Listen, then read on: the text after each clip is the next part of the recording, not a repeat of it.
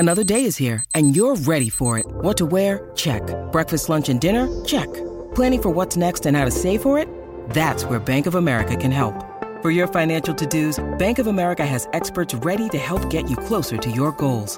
Get started at one of our local financial centers or 24/7 in our mobile banking app. Find a location near you at bankofamerica.com/talktous. What would you like the power to do? Mobile banking requires downloading the app and is only available for select devices. Message and data rates may apply. Bank of America NA, member FDIC. What's up, Brett? What's happening? We're pumped. We're in a pennant race. Yeah, we're under 500 and we're in a pennant race. We're pumped. I love the way you describe the AL Central. I think you guys stink. Very eloquent with it. AL stinks, the NL stinks, but that makes for exciting baseball, actually. Yes. And for those cities, everybody's kind of in it. I keep hearing, there's guys that are obviously out of it. There's a handful of teams that are obviously this isn't your year.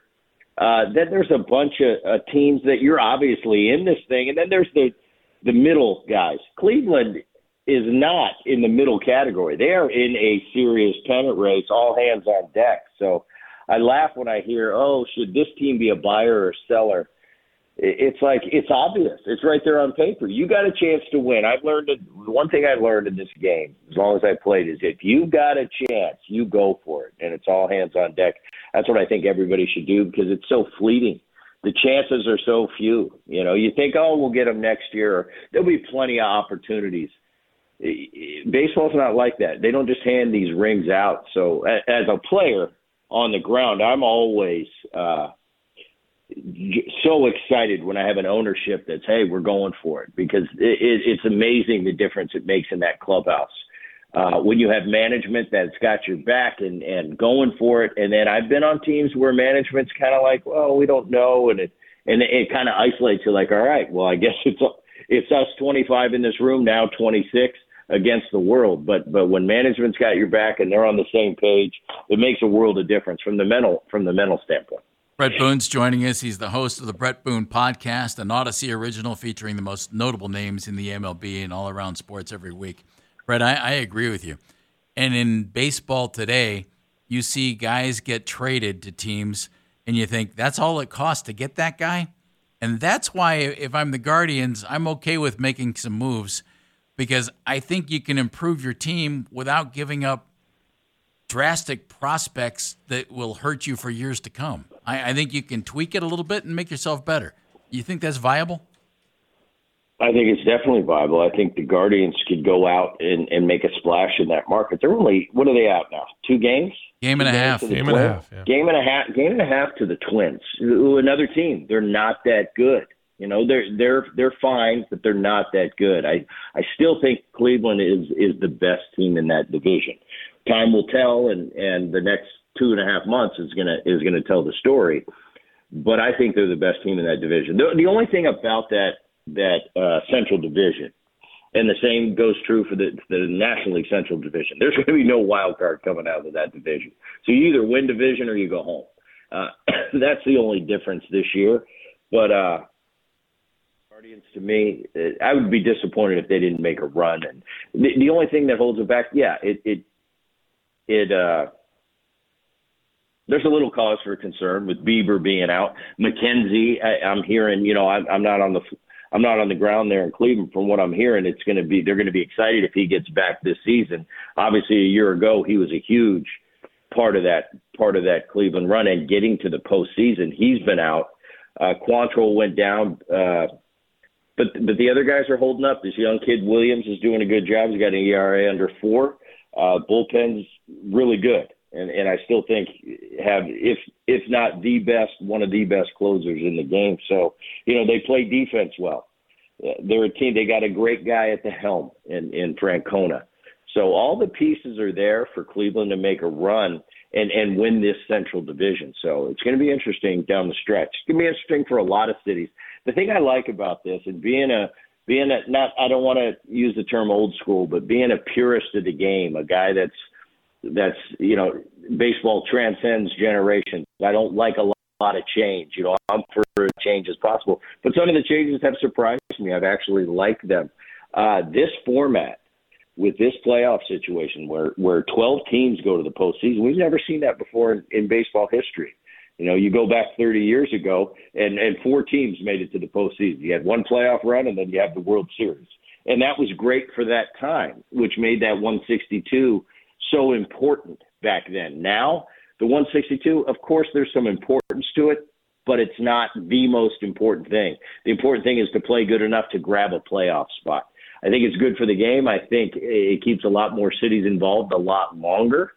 And I think overall from an entertainment value, me as a fan now watching, I've been very entertained by the postseasons over the last 5-6 years where I've really started to pay attention again. I think it's really good. And I just think because we can have this talk right now. You know, years ago, the record that the Guardians have, we wouldn't have this discussion. You'd be talking about football right now. But now, because of the new format, there's some excitement that, hey, we're right in this thing. We're a game and a half out, so let's go.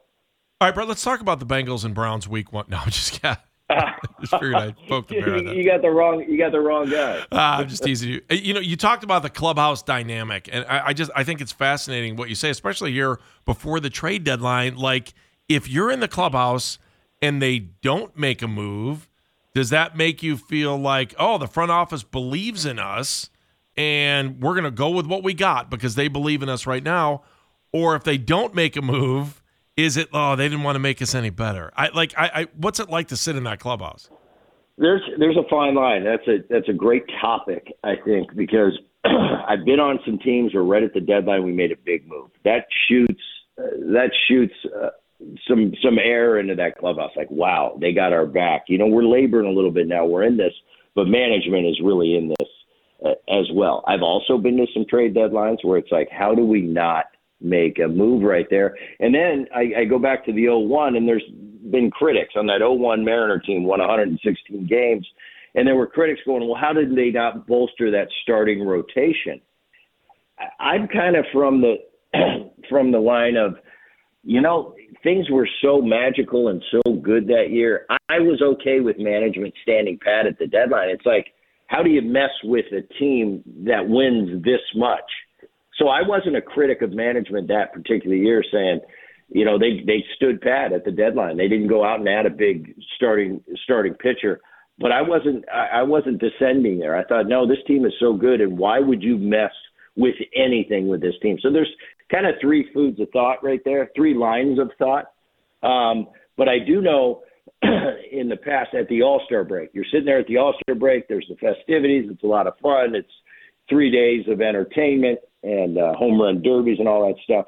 But those teams on the bubble, those teams that have a chance, kind of that middle section I talked about, not the guys that are in and not the guys that their season's over, that middle section, I think those clubhouses that I've been in my career, it's a time where you kind of look at each other as players and say, listen, the next 2-3 weeks, when you're 2-3 weeks away from that trade deadline, this is our time to show management that we're the real deal and they need to go bolster us.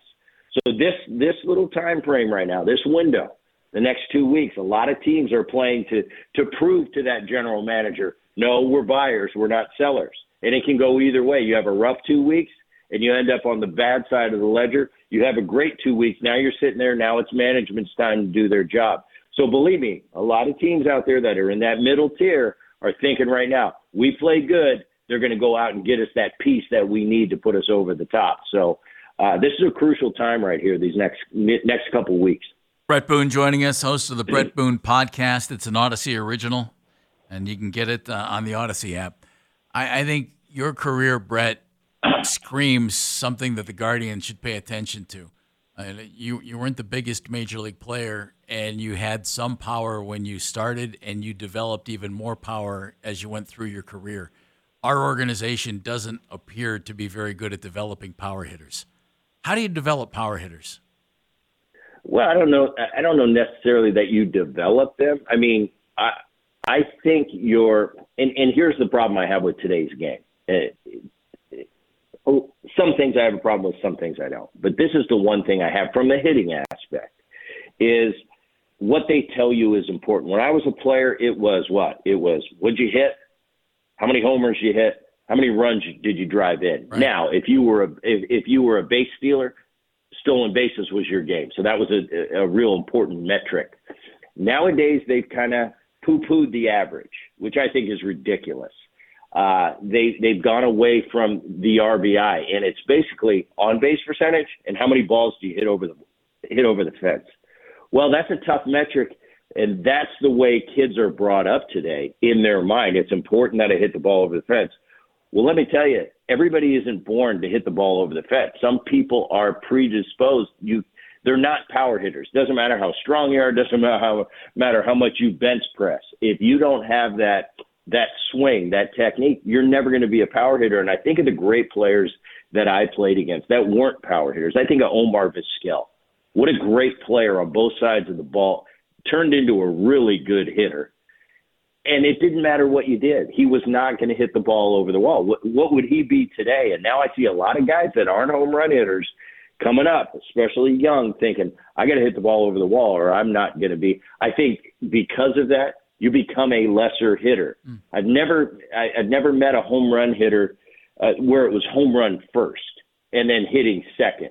The more good at bats you have, home runs will come. And the guys that are home run hitters are going to hit home runs, and the guys that aren't, they're not. You can always improve, on your power, but you are what you are. You are what you are. You're not born a quarterback if you don't have that arm. You can develop the best arm you have, but that doesn't mean you're going to have a cannon. And it's just same thing with hitting home runs.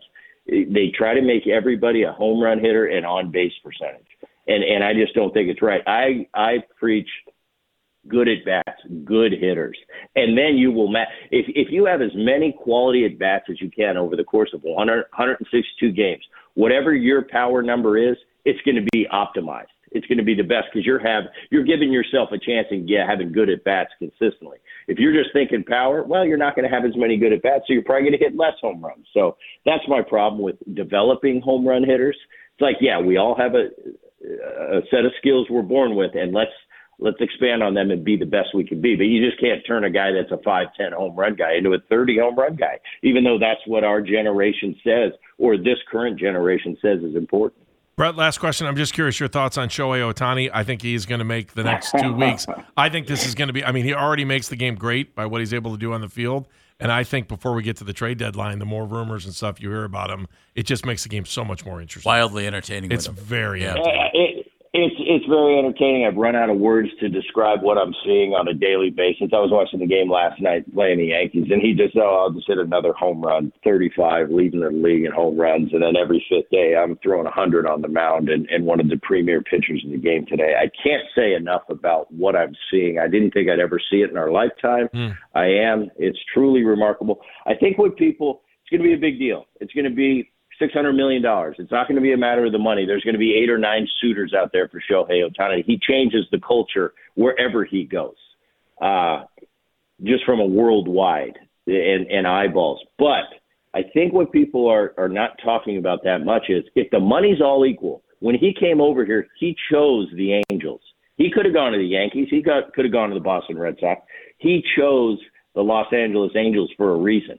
Did he love that much? So why all of a sudden are the Angels not the favorite to re-sign him? Okay, he's over here now. He's created this. He's blazed this trail. He's unbelievable. He's his own entity. He's a marketable guy. But it's like he chose the Angels to begin with, so why wouldn't he change? I think Artie Moreno had the team for sale, took him off the market because he wanted to sign Shohei Ohtani. I think he's happy. And when players make decisions, especially offensive players, where are you comfortable? Where do you like to hit? Where do you hit well? Do I like the mound in Anaheim? That's important. I'm going to be here for the next 10 years. I'm going to raise my kids here. Not a bad place in Newport Beach in Southern California. That being said, it might be a time for him to go, well, how committed are they to winning? Because we all want to win. It's we come up, we want to be great players. We want to go to the one all. And it gets to a point where where's the best for me to win? But is that a place I want to stay? I want to be there the next 10 years. Do I want to raise my kids there? Lots of questions, but I'm counting the fact that he chose Anaheim in the beginning. Some rings with Shohei Ohtani to Southern California and Los Angeles. Brett, that's a great point. We always love talking to you. Thank you so much. Appreciate you. And, of course, we'll be listening to the Brett Boone podcast as well. So thank you, Brett. Hey, guys. Thanks, Brett. Take care. We'll talk to you soon. He was on the North Olmsted Chrysler Jeep Dodge Ram hotline.